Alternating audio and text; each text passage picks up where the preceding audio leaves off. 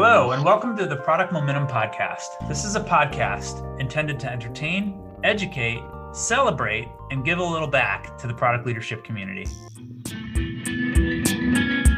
Well, hello, and welcome to the Product Momentum Podcast. I'm excited today to have had the opportunity to interview Chalmers Brothers. He's the author of a couple of amazing books. Been reading his stuff for a while. Language in the Pursuit of Happiness and Language in the Pursuit of Leadership Excellence. He runs a consulting company training leaders on how to use language to empower their businesses. He's given us some great insights, and we apply it to the product management and product leadership space in a very powerful way. So I'm excited to share this content with you. Let's get after it. Welcome to the Product Momentum Podcast. Today, I have the honor of interviewing someone who's become a close friend. I've been a follower of his work for many, many years. One of my personal heroes in the business space, Chalmers Brothers. Welcome to the show, Chalmers. Thank you, Sean. Truly. Thank you for having me. It's an honor. So I invited you on to talk about sort of language and culture in the context of software product development in our space. We build products, we build software products, and it requires lots of collaboration, coordination, and communication, which is your business. This is what you do. So my first question for you is just to talk about your work and to expose the community to the things that you think about and the thought leadership that you provide to leaders across America.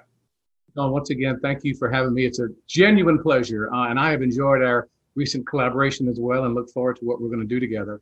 When I think about leadership, one of the questions I ask is, as a leader, what do you get paid to do? And over time, the answers come back with all the things that we would expect. I get paid to keep the lights turned on, to drive innovation, to coach, to mentor, to motivate, to build teams, to improve processes. And ultimately, we're talking about results, right? We're talking about quantitative and qualitative results. And so on the quantitative side, leaders are responsible, of course, for productivity and profitability and achieving certain measurable metrics in the real world. On the qualitative side, now we're talking about culture, right? So we have this quantitative dimension that is easily measurable with many metrics, and all that's fantastic.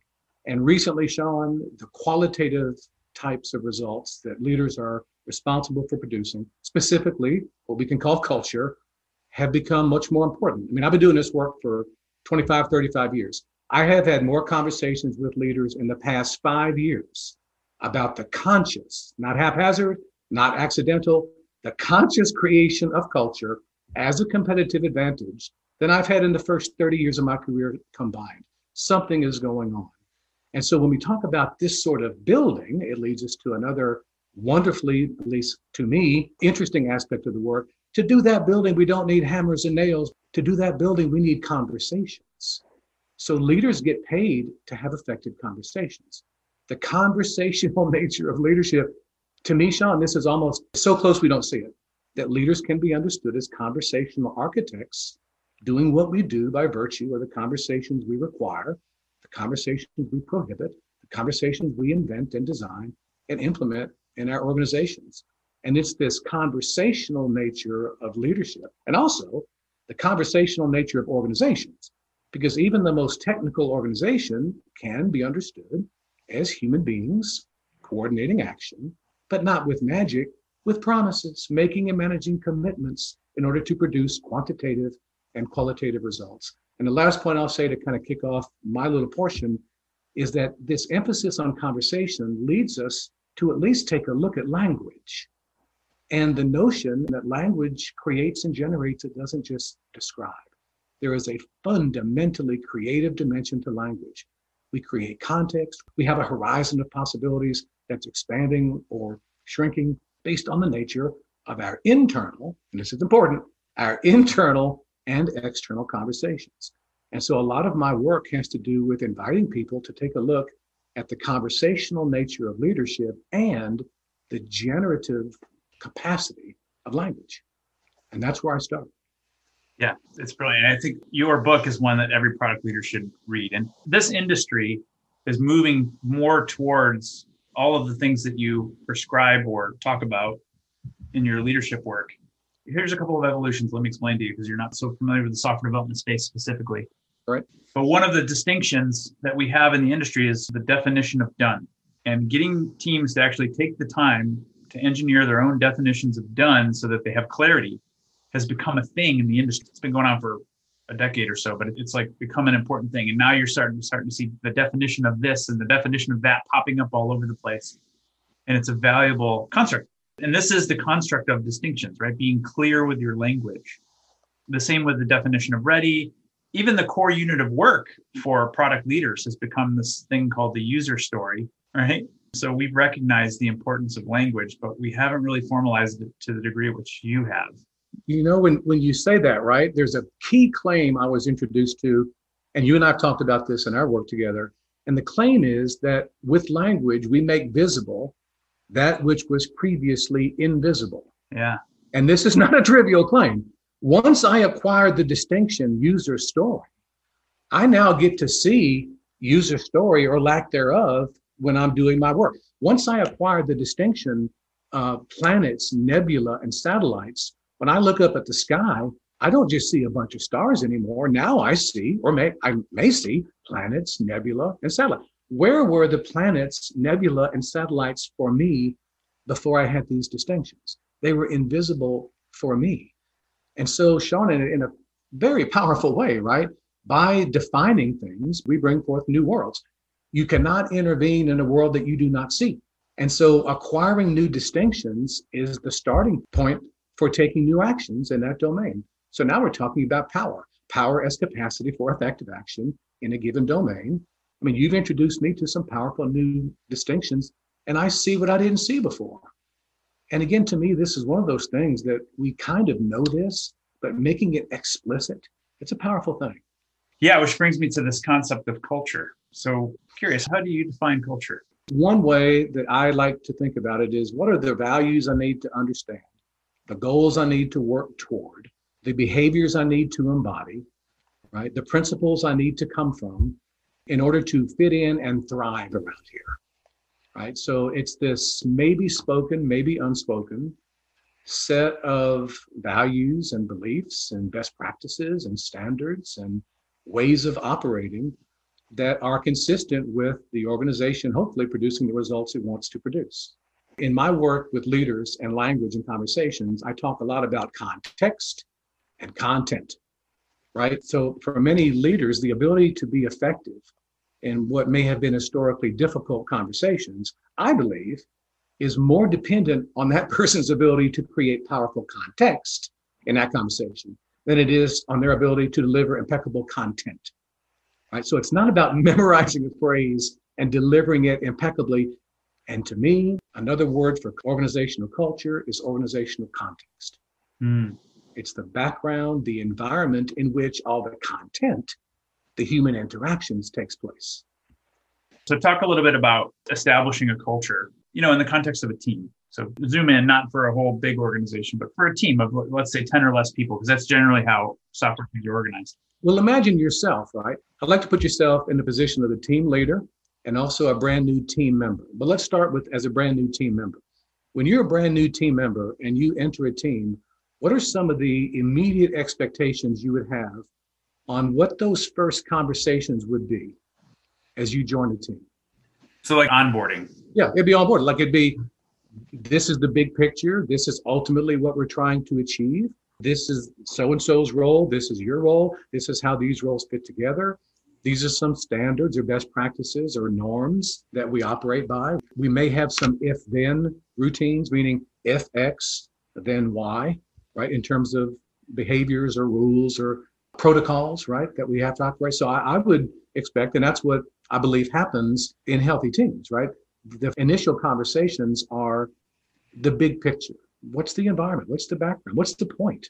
Right? What are we ultimately trying to achieve here? And how do we do it? How do we work together effectively? So this is like a race car driver has to take time out from the driving to look at the driving and talk about the driving. So these initial meetings are not doing the things that we need to be doing in that moment. It's talking about how we're going to do the things that we're going to be doing in that moment. And I do believe this, Sean. I believe there's no such thing as shared commitment without shared understanding coming first. And shared understanding occurs in language. Shared understanding occurs in our listening, which means interpretation, not sound waves, right? Sure. Which how we interpret So as a new person coming onto a team, my expectations would be, and to be honest, my experience has been in large this, that I am oriented, right? Conversations for orientation, conversations for context. As a team leader, one of the things I would think I'd be responsible for is building that shared understanding, certainly with all the new people, with some form of onboarding, and it's really cultural onboarding, but also some ongoing, right? Some ongoing, like your term, stewarding, right? Stewarding of the culture, stewarding of the shared understanding, shared commitment, right? It's definitely not a static entity. People change, the environment changes, outside pressures change, requirements change. So it's a constant set of conversations, but they're, for me, the way I like to frame them, these are contextual conversations. They're ongoingly sustaining the desired context in which the content is going to take place. Yeah. All right, let's shift and talk a little bit about the language of goals. I'd love to hear your thoughts on that. I don't know who said this, Sean, it was years ago, but what's that expression? If you don't know where you're going, any road will get you there. Yeah. Right? So there's something very old that this notion of goal setting is important to us. And from a language standpoint, we see why, because goals are declarations. Right? Declarations are statements that open and close possibilities, that orient us, right? Organizational goals are declarations. Our country was declared into being. Organizations are declared into being, right? So in a profound way, if we can look at, when I say language creates and generates, declarations are the foundational generative side of language. We declare an orientation, we declare a direction, and we change the playing field. And so for me, goals influence, like all declarations, right? You make a declaration in the present, it's going to change how you interpret things that haven't happened yet. And by purposely creating, we're going in this direction, these are our best practices, this is what's important to us, that serves to orient us. And it's not trivial, because from this day forward, people's behaviors get interpreted based on that established declaration. And doing that consciously is so different than doing it unconsciously. Yeah, that's neat. I'm going to shift gears and throw you a little curveball. Been reading some of your stuff lately about managing commitments versus managing time. Yep. And I think this is an important concept for my audience to hear your thoughts on that. So explain what you mean when you say that. I'll be happy to. The way I like to say is there's no such thing as time management. You never had it and you never will.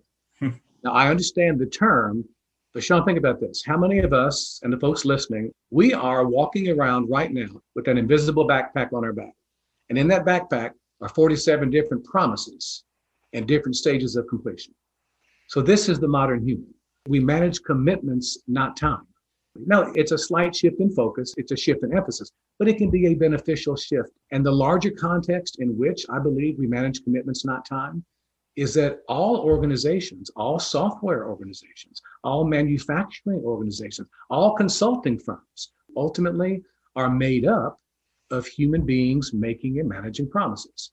Organizations can be looked at through a lens that sees interdependent commitments at the bottom of all the informational processes, at the bottom of all the technical processes, at the bottom of all the mechanical processes, are commitment processes. Now, we can do this well, or we can do this poorly, but we can't not do it. If our company has more than one person in it, you're already doing a version of commitment management. And so for me, it's a more proactive approach. Like I tell folks, when you come to work, what you're going to do, you're going to come to work, you're going to manage commitments, or you're going to go home. And this managing commitments, I claim every single person, Sean, has the ability to manage 100% of his or her commitments, no exceptions ever. And by no exceptions ever, I mean, even if we have a snowstorm, a hurricane, and an earthquake on the same day. Now, I did not say we could keep 100% of our commitments. Right. Right? But we can manage them. And so managing commitments is a conversational competency. And I believe when we're talking about culture, by the way, we're talking about conversational, relational, and emotional competencies. Well, managing commitments is a competency, and it can be acquired, it can be strengthened through new distinctions. And these distinctions are elements of an effective request and valid responses. How well do you make requests at work? And what are the responses to requests at work that are considered to be okay, given that our goal is impeccable coordination of action. And so on the language side, we talk about making and managing promises. We're really talking about how to make an effective request, how to use what we call a valid response, and how to manage commitments 100%. Yeah. So basically teaching people how to make commitments, keep commitments, ask for commitments. Yes. Right. And deal with the fallout when there's something you can't keep. And I always tell my teams, if you're keeping all of your commitments, there's a different problem at hand. You're playing too small of a game. Good point. That's exactly right. And what's interesting is my ability to keep my commitment to you may have me enter into other commitments with other people because I'm not a solo act. And now we can see how this network of interdependency starts to form. I say yes to your request. I then go make a related request over here and over there and over there. And now we can see how the organization can be understood this way. All right. How do you define innovation, Chalmers? What does innovation mean to you? That's a good question, Sean. One of the first thing comes to mind is new, right? Is adapt, is understand either changes in what is being requested or required and shifting the capacity to produce it, whether it's a different product or a different service. I believe it starts maybe with a language step, which is a declaration that says, I don't know. Certain things are beyond my awareness, right? So there's an openness, not a physical openness, but a cognitive or emotional space where new possibilities can at least be explored. Again, new possibilities. So for me, innovation has to do with mobilizing people to collectively come up with something new that somehow meets an existing or possibly yet to be surfaced need, right? For sure, it's an important distinction, and there's often arguments about what constitutes. How do you define it? What do you guys say when you're talking about it? There's a dichotomy, like it's not an innovation unless it's the iPhone, or I don't believe that. I think an innovation is anything that moves the needle on the human relationship. Mm-hmm. And an organization exists to build human relationships. Yep. And a team exists to build human relationships. Like we've got to get these relationships built so that we cause this change to occur in the world. We're building software products. So we've got to coordinate a bunch of people to build those products. So an innovation could be anything that helps us coordinate, collaborate better so that we build the product faster, or that we get along better in the context of building that product together. Or for our customers, it could be something that causes them to like the product more. So they adopt it more. It becomes more trustworthy. They become more loyal. They ultimately share it more. They become an advocate. So to be more concise, I define an innovation as anything that causes trust, loyalty, or advocacy to occur. You'll know you have it when you see the behavior. Nice. If you're measuring it. So it's an important distinction in my industry, and I think it's a word that's often abused. Because I think about the industry you're in, right? When I think innovation, software companies, technology companies have been at the forefront of innovation in general, yeah. At least in my lifetime. Not that trucking companies don't evolve and, higher education doesn't evolve and all that, but I think it's most obvious as I'm looking at the World Book encyclopedias behind you and the ones that are on my shelf and what's happened, right, in terms of knowledge acquisition and dissemination. And, it's impossible to deny the incredible innovation that your industry has spurred. Yeah. The other thing about innovation, I think that's really important, is that the micro innovations matter. They add up. Right. And they matter to the people that come up with them. Like it's important to your team to think of the things they're doing as novel and value adding. And, it's interesting as we think about this, right? The fact that our environment, right, is characterized by relentless ongoing change in ways that if we think about our great grandparents, mm-hmm. not that they didn't have change, they did, but by all indications, at least my understanding is, the level and scope of changes that we are experiencing is unprecedented. It's profound. It is profound. So when we say innovation, it's innovation in an environment that is both causing and is caused by these sorts of changes. Maybe evolution, not revolution, right? Yeah. Transcending and including as we continually innovate. But it's just astounding how when we think back many, many, many years ago, how different the pace of change is. Yeah, and I think if you look at an established product versus a new product, like in the startup space, there's two different competing sets of concerns that you have to meet. That of protecting the hut, protecting the existing stream of revenue and customer base that you already have and the people that you're caring for. So that's the incremental change, but then also looking out for the things that are coming around the corner because you don't want to end up like Blockbuster, right? And as you say that, where my mind immediately went is to the world of polarities. Now we're talking about continuity and transformation. Mm-hmm. Preserve the core and stimulate change. Yeah. And so as we talk about language, right, as we talk about innovation and moving forward, I believe, and I'm not the first one to say this has been around for a long time, but the capacity for leaders at all levels to both maintain the continuity of what has worked well, right? Harvest the fruits of what we've done well, use it to move forward in a stable, proven kind of way, and at the same time stimulate change. Now we're talking about many leadership challenges not being problems to be solved. They are polarities to be leveraged. And the one you talked about is, I think, one of the largest ones, most common, and a version of it, I believe, exists in my small one-person company, in my wife's medical practice, in your firm, right? Continuity and transformation. Neither one is ultimately going to win. It's not about choosing one over the other. We have to have both. Yeah, yes and, right? It's always yes and. Well, that's neat. So if you think about product leaders maybe on a smaller team than the companies you're typically working with, what do you recommend in terms of thought leadership? Like what books would you recommend other than your own, of course? I'll put the links to your books on the podcast page. I have just completed, it's a new book by Barry Johnson, who's the father of polarity thinking. And the book is called And, A-N-D. And it is, Sean, a wonderful introduction to the world of polarities and his depth of knowledge, his breadth of experience, the examples he provides, the way that polarities have always been with us, are still with us, will be with us. It is one of the more eye-opening books I've found in years, and I can recommend it completely without reservation.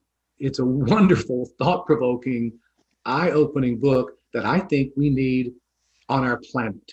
I think we need more people on our planet who can think both and. I love that answer. Anything else you want to share with the audience? Anything you got coming up lately? Well, I do an awful lot of workshops, as you know, in the Vistage community, right? CEO peer groups around the country. I'm doing some longer programs that I call SOAR, S-O-A-R, which stands for Success Through Observer Action Results. My books are used as the textbooks in these programs, and a lot of the things that we've talked about are the basis.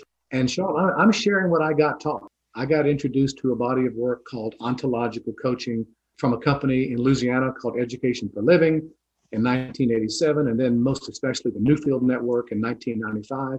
And I can say my life is different. My life is different since that program. And I have dedicated my professional life to long programs, short programs, virtual programs, in-person programs to help people understand this way of looking at language, this way of looking at themselves, this way of looking at relationships. I recently posted some virtual programs to my website.